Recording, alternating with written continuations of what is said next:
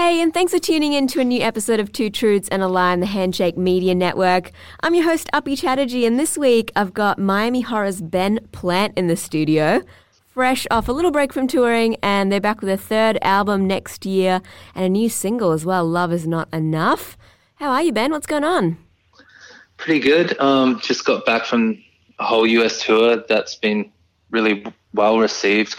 We have been doing this new 6-piece show, and I was a bit worried about how it was going to come out, but it kind of came out really amazing and super happy. And yeah, just now about to take some time off for Christmas and stuff.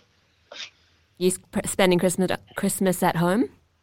Yeah, nearly. We live in LA when I say we, I mean me and Dan from the band, and some of the other guys that are locals. But yeah, we live in LA, so we end up coming back to Australia every summer for about 3 months. Yeah, nice. And just see family and friends, the usual. The barbecues, the beach visits. Yeah. So what can we expect from the new album? Like, what's the vibe? Because I read that you guys were actually inspired by your own debut album, Illumination, for it. Yeah, I mean, I guess you could actually say that. I wouldn't have said inspired by it, but I think it, in a way we were, because I hadn't heard it for so long. So I was just at a friend's house, and I'd already gone through this phase of trying to reset why I do music and what I get out of it and why I got into it in the first place. And he started playing that, and I was like, hang on, this is actually pretty good. You're like, damn, this is good.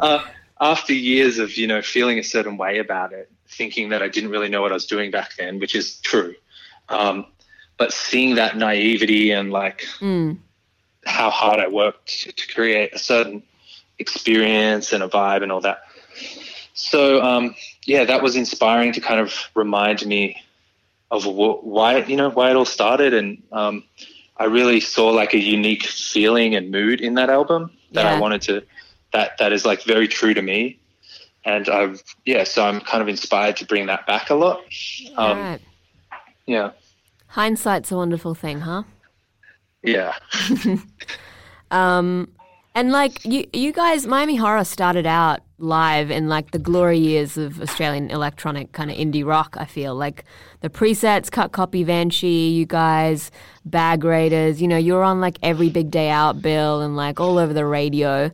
But, the scene's pretty different now. How do you think the Aussie industry's changed since then?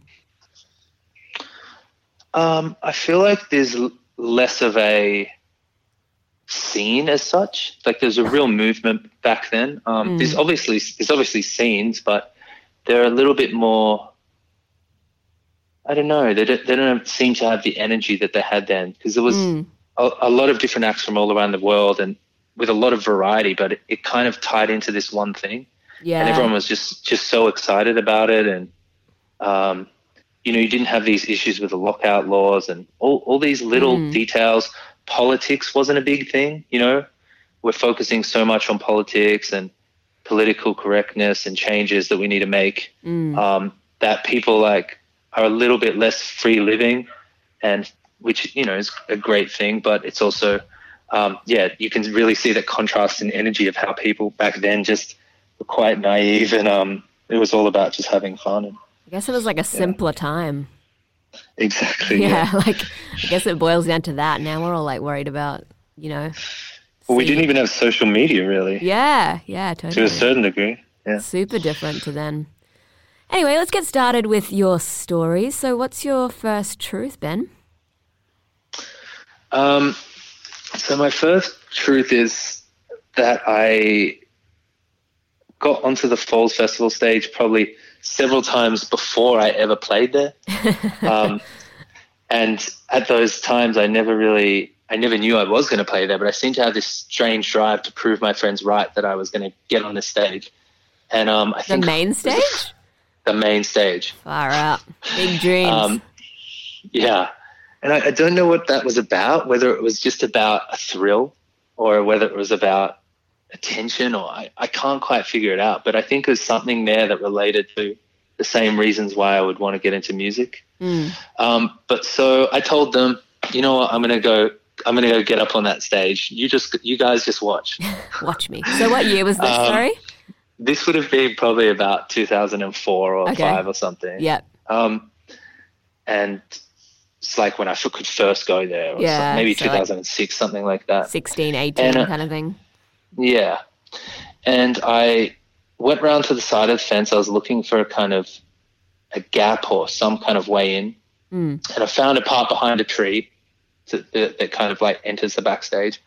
Climbed over it, walked around. Of course, nobody's really batting an eye because once you're in there, you know, you're kind of considered backstage. So, and my heart was racing and the countdown was about to happen in maybe like 45 seconds. So I timed it really well. Yeah. I ran up on the stage as they were counting down 9, 5, 4, 3, 2, 1.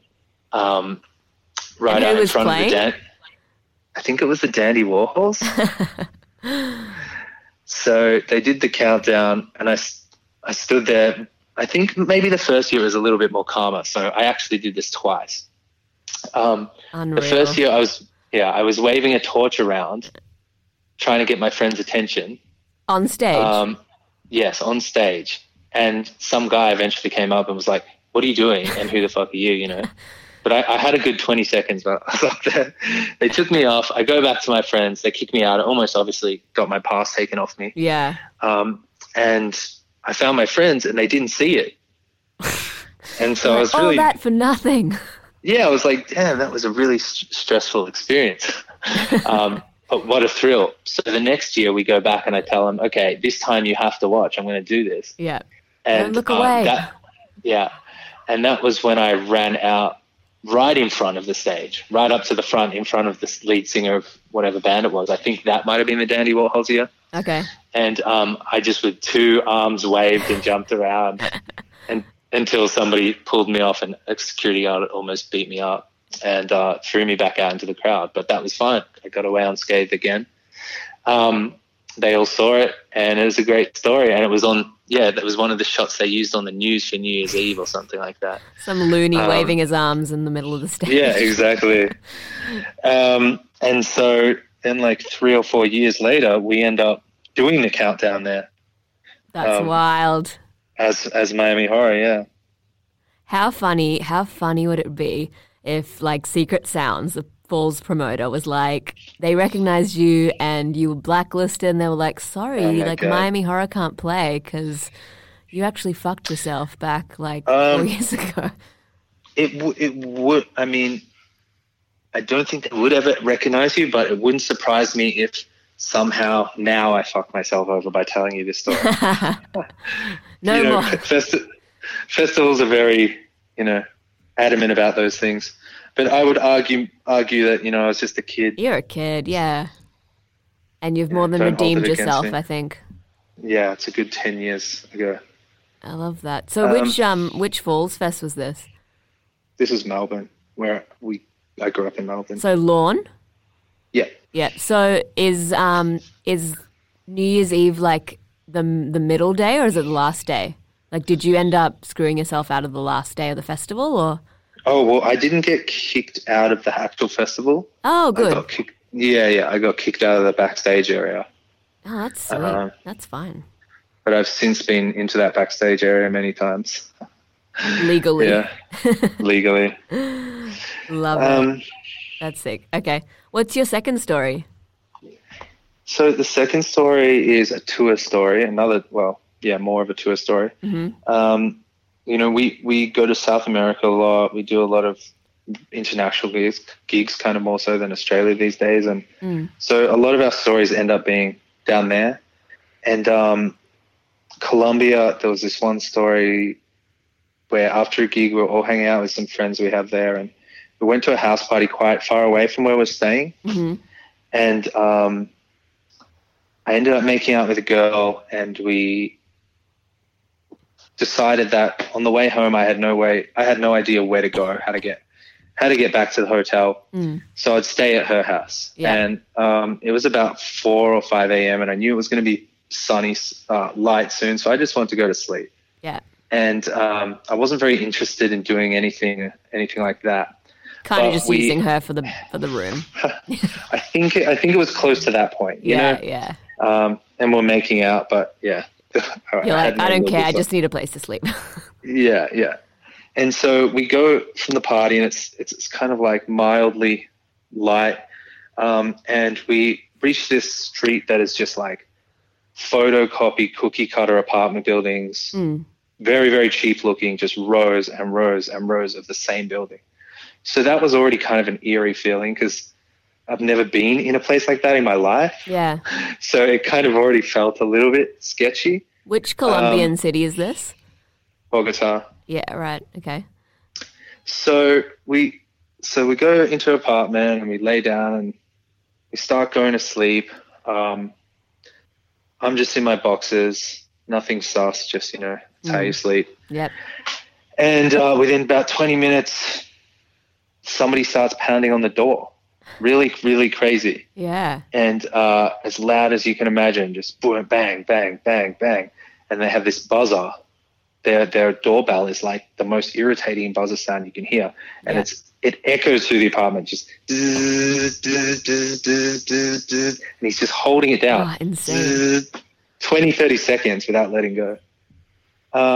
And also I forgot to say, when we entered her apartment, she had this little knife on the side table right next to the door, Right. which As you do. I thought that was a little weird. It's like keys, wallet, knife. Knife, exactly. And it didn't look like a kitchen knife. It looked like kind of a weird something else. Yeah. And so she's just like, don't worry, it's just my friend. And I'm like, oh my God, when will they shut up? I gotta get some sleep. Probably like 5, 6 a.m. or something at this point. Yeah. It was light by that point. So, I'm really, really loving life. Yeah. And she just tells me to be quiet and don't move. And if they don't know we're here, he'll go, it will be all fine. So then she starts getting phone calls from him. Oh my God. And she hangs up and he goes away. Then we hear all this commotion outside and he's trying to climb up the apartment building to get into the apartment somehow, like from the outside. We're on the second floor of a like 20 level building. So by this point I say, okay, what's going on? Like, is this like your boyfriend or something? And she said, yeah, it's my ex. He sometimes comes around here and climbs the wall. I'm like, okay, this is fucked. There's like security guards screaming at him. He climbs on a van to try jump up. What? And he ends up falling on its windscreen and smashing the windscreen. So all the security, and you're like watching out the window? Yeah, and I'm thinking to myself, okay, well, yeah, I'm watching out the window and I'm thinking like, is there a place I can hide in here? Because I was like, just tell him the truth, like I'm just staying over. We didn't do anything. Yeah. But then we're like, it's been 15, 20 minutes of this buzzer and calls and banging on the door. And I was like, it's going to seem really suspicious if I'm just sitting on the couch suddenly when he comes in. Yeah. It's going to look like we're hiding something. So we just go along with the fact we're going to have to continue to pretend we're not there. And so he came back up and continued smashing on the door. And I'm like, okay, this is not good. I'm trying to like put my pants on without coins falling out, because if he comes through that door and I've got no pants on, it's going to, and I'm imagining this huge psycho Colombian guy, as you would. Yeah. And it actually turned out to be just the guy that I'd met the night before, because we were all hanging in, big group of friends. Okay. Just a skinny kind of indie guy. So it was far less horrifying than I thought. I genuinely thought he was going to run in and stab me. What the hell was he doing? So it turns out they were exes, but they had a kid together, and the kid was at the mum's or something. And basically he goes downstairs again for the second time. And at that point I run up the stairs. He hasn't seen me yet. So I run up the stairs and I'm like, you answer the door next time he comes back and I'll be hiding. Yeah. So I go up the stairs and the security and like police come and they find me. and they think that I'm the guy doing it because people have called the police. So I start trying to explain to them, without them speaking proper English, that it's not me, we've got to go help this girl. So we go down there to save her. She opens the door and he's in there with her. You're and like he gonna looks at switcheroo. Yeah. And I'm like, oh my God, okay, this is fucking weird. I'm just going to go downstairs now. Goodbye. And I wait downstairs. He comes running down the stairs a minute later. And he says, recognizes you as well, right? Yeah. He came to the gig and everything. So, of course, he's like, what are you doing in this building? And I'm like, oh, my friend lives up the top level and I just heard some noise. I was just leaving. And he's like, which friend? And I'm like, I don't know. And he goes, I know that you fucked my wife. Oh, my God. And I go, no, I didn't. Like, nothing happened. I was just staying there. And he goes, she told me you fucked her. And I was like, oh my God, I didn't. Like I said, I know she didn't tell you that, man, because it didn't happen. And so he tells all the staff and all the people of this apartment building that I fucked his wife. Oh, God. And she cheated on him with me. And so they're all staring at me like I'm this evil person. Yeah. And I'm like, how do I get a taxi? Can I get out of here? And they're just like not being helpful because they think I've done this ridiculous thing. Yeah, and they don't want you to get away. Yeah. So anyway, I finally get away and I go home to the hotel and he sends me this random message on Facebook. You're a liar, an awful liar. You fucked the mother of my child. You ruined our lives. Blah, blah, blah. And I'm telling him again, no, man, I'm not lying. It's all good. Like, just chill out. His name is Philippe. Yeah. So then I get this call from the promoter of the festival that we played at, who's also called Philippe, but I didn't know. Basically, I answered the phone in my hotel room. Like, I'm scared this guy's going to come and kill me with all his friends or something, And I get this call and it goes, hello, it's Philippe. And I'm like, no. You shut your pants. Yeah, and it turned out to be the promoter, not him. But, yeah, it was one of the most scary moments in my life. I definitely thought I was in imminent danger of death. And every time I went back there for a while, I was worried he was going to be at the stage with a gun ready to get me. That sounds like an episode of some crazy soapy. That's absolutely wild. So wait, did you find out whether she lied to him about you? No, I found out from mutual friends that they're not together. He was kind of trying to exaggerate it, to make me feel guilty. Yeah. And that they often both show up at each other's house drunk in the middle of the night, trying to catch them out with somebody else, full jealousy style. And so that's, a common problem with them. So wrong person to get involved with, but no big deal. And I think they did have a kid together or something. They were only we're all like 25 or 26 or something. So wow, capital D drama. Yeah. But great story that I live to tell the tale of. Yeah, great story. What did the rest of the band say when you told them? I can't quite remember. I'm assuming there was a lot of laughing and yeah. What the hell? I was scared that it was going to come back to get me at some point. Yeah. Totally. And the craziest thing is about all this is that I didn't even do anything, Yeah. You weren't actually you weren't guilty for anything. No, but so much trouble came from it. Anyway. That is insane. That is a great story. Great party story as well. All right, what's your lie, your truth lie? Well, it's more of a, I guess, reputation or something somebody heard about me. Mm-hmm. And I still am going to get to the bottom of it and figure out where it came from. But last week, my dad said to me something about me being a magic mushroom dealer in high school. Okay. Which, of course, was a little confronting at the dinner table with my friends over. Oh, God. And, and I was like, excuse me, where did this come from? And Did he say it like in a accusatory way, or he was like, "I know you were a mushroom dealer," or was he like, "You were a mushroom dealer"?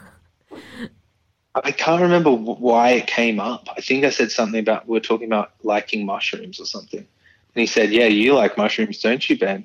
I know how you were a magic mushroom dealer back in the day in school. And I was like, and I didn't even go red. I was like, I kept my cool, and I was like, "Dad, that is not true." I had heard that before from somebody, and I can't remember who it was. Okay. But the thing is, there was truth to it. So I can see where the story came from. And so it was actually that I did kind of have this obsession with finding magic mushrooms in my teenage years, because I had discovered that they were grew naturally in our suburb from this weird document I found on the internet from an archive called Natural Highs FAQ, like frequently asked questions. Yeah. From a BBS message board in the late 80s or early 90s that had been archived on this website that I was just trawling through. And so the fact that I found that and it was related to Australia on this American website really intrigued me. Yeah. And, it had a list of all these naturally occurring plants in Australia that you can get high from. And I just went through and read that, and I had a lot of time after school in the library. So that's kind of how this all started. And I ended up looking at books, mushroom books, and just being like, oh, okay, I'm finding this mushroom species that supposedly grows in Eltham, where I grew up. Yeah. It's so I had this fascinating stuff. Well, to know that it's kind of like a treasure. Yeah, yeah, fully. You're looking for this weird little thing, secret that if you were to eat, transports you to this other worldly thing, and this Eltham, this suburb that I grew up in, is a very like arty kind of suburb in the 70s, lots of architecture like wood, bluestone. Oh, cool, there's Montserrat down there, which is like a Mediterranean kind of like medieval thing this guy built. It's like a whole village, and it all backs onto this river that floods, so it's a very like wet kind of area, and I think that's kind of what made it very viable for these mushrooms. And so I had this in my head, and I'd always kept an eye out when we did outdoor ed, where we'd go on walks around just around the suburbs and learn about geography and stuff. And I would always pick little mushrooms, seeing if they were the one. And I once found this like kind of dying one, and I wasn't sure. And that was like the end of winter, and it was my first like, maybe they do really exist here. I'm gonna look for this more. And I started dreaming about magic mushrooms or any type of mushroom that like went blue. I would honestly have like 2 dreams about it a week for a year straight. Wow. And it became this really weird psychological, psychoactive experience without even having seen. Yeah. And so I had also seen this batch kind of in the school that was like going black, and I was like, I wonder if that was magic mushrooms. So the next year I look back at the same spot, which is the science courtyard, and I find 3 or 4 just growing in there. And I'm like, holy shit, this is crazy. Like in my school of all places.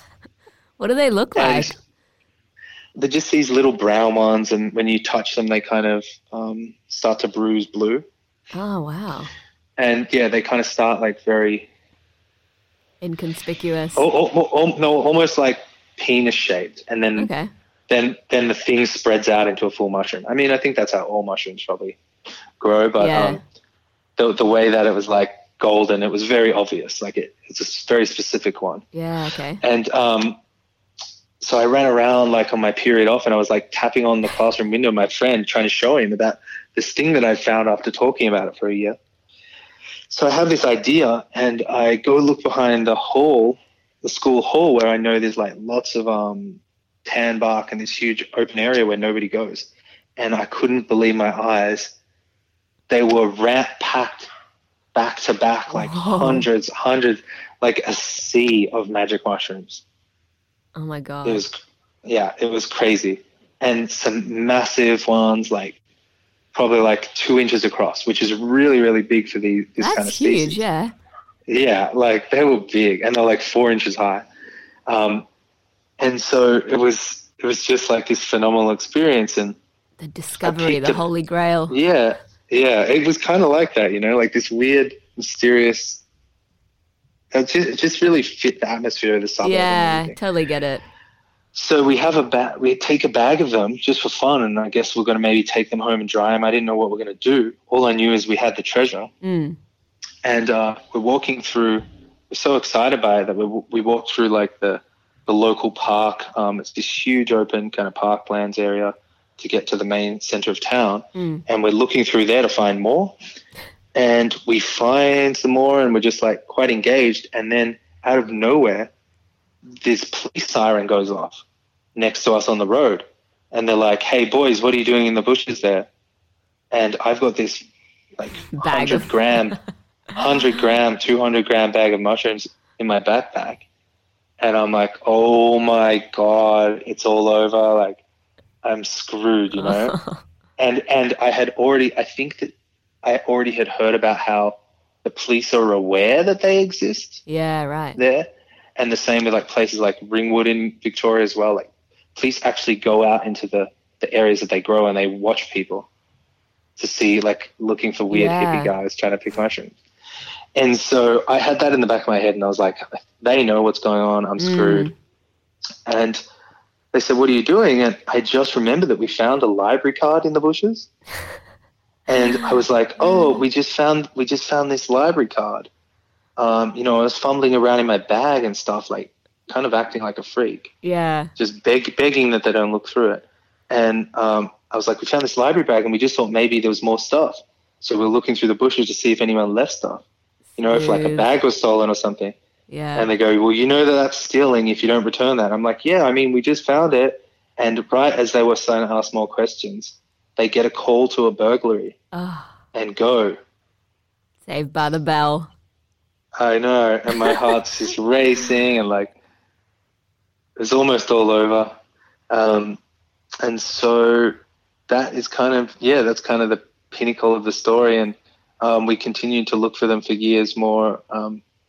They started to disappear, and I think that they actually were spraying for like antifungal things to stop these growing. And I feel like there had been a rumor out, because there was already little rumors about it from older generations, like generations. In the 70s, I guess. Yeah. No, not even. Oh, really? From the 90s. It was like this kind of like the kids maybe like 8 years older than us had told their younger brothers, and there was this story about this one kid who ate too many and lost his mind forever, and he's like in a wheelchair now or something. Oh, fuck. Yeah, like stuff like that. So I'd heard these rumors from older people, and but I was the first one to kind of discover it again. So how did your dad get the rumor though? This is where I'm wondering like where it comes in and what teachers heard about it and things like that, because a lot of kids ended up hearing about it because I told people and they told people. Yeah. Nobody else really looked for them or found them or knew what they were, but I think rumor got out, and I feel like maybe a teacher or two might have even heard that rumor, Yeah. And maybe they got the place sprayed. I don't know. And I would have thought it would be my little brother that dubbed me in, of course, but I don't know who could have told him. But yeah, obviously he thought I was actually a drug dealer since high school. Wow. For like the half of my life, and he never mentioned it. I just can't. I'm still going to ask him about it, because I just think that that's so ridiculous that your parents would think that of you and you never know. Yeah, like he might have been like freaking every night, like thinking about it, mulling it over. Like, yeah, I know. A drug dealer. Exactly. Oh, how funny. Oh, you'll have to tell me how it goes. Ask your dad, like, where did you hear this? I don't think he said that briefly at the table. He can't remember, but I feel like I honestly think it was like he spied on me or something. Maybe he just saw you like, did you have your computer? Yeah, looking online or something. Yeah, something that like kind of that. Stuff, yeah. I don't know where he got the idea I'd be a dealer, so. You were like, I was just weirdly obsessed with them and fascinated. Yeah, which is hard to explain, to your parents. And I was like, does that really sound like me? And he's like, absolutely. That you would see this chance to, entrepreneurial spirit to make something money off something that comes out of the ground. Of course it sounds like you. And I'm like, God damn it, Dad. I'm not joking. I didn't do it. He almost, I don't know if he even believes that I didn't do it still after I told him. How funny. That's really interesting though. I feel like it's easy to explain though, because it's like a scientific thing. Like it's really cool that something hallucinogenic grows organically in the wild and like people use them. Like I think that's really interesting. I would read up and it was a pretty treasure hunty kind of experience. Yeah, for, years it's like a real life video game. You're looking for it really was. Yeah. Well, we did end up eating them. So when we ate, we ate them once, and it was like a video game for like 12 hours. It felt like days. We went on this adventure in the because all of our friends kind of lived around this area, Eltham, and one of our friends in particular had one of these old bluestone kind of houses. Like it was like medieval England, basically, cottages. And we met up there and we made a tea out of them, and we went on this adventure around the town for like half a night, and it felt like a 4-day journey. We didn't see any people the whole night. We didn't see any people. And everything was turning into like a movie scene. We kept relating it to different movies. It was crazy. Insane. Yeah. That's so crazy. Well, at least you tried them after all the hunts. Yeah. Yeah. All right, Ben, you killed it with these stories. They're awesome. Yeah. I'm glad that I could even come up with them so last minute. That's all good. They're rad. Yeah. Well, yeah, thank you so much for your time, and enjoy the rest of tour and then your well-deserved Christmas break. Thank you. It's a lot of fun talking about these stories too. Yeah, I bet it's like nostalgic too. Yeah, definitely that one. Are you going back to your hometown? We're going back to Melbourne in about a few days. We have Perth and we have Adelaide left on the tour. We've been probably on on the road for about 2 months or a month and a half, and we'll be home for a few days around Christmas, and January's off. You'll have to go back to the town and see if the mushies are still there. Yeah, well, they grow in winter. I've never seen them again. We've gone back as adults and had a look just for fun. I've never seen them again. It's so weird. Gone forever. Yeah. Love it. Well, thank you so much, Ben. No worries. Have a good one. The chat. Yeah. Yeah, my pleasure. Thank you so much. Speak soon. All right. Bye.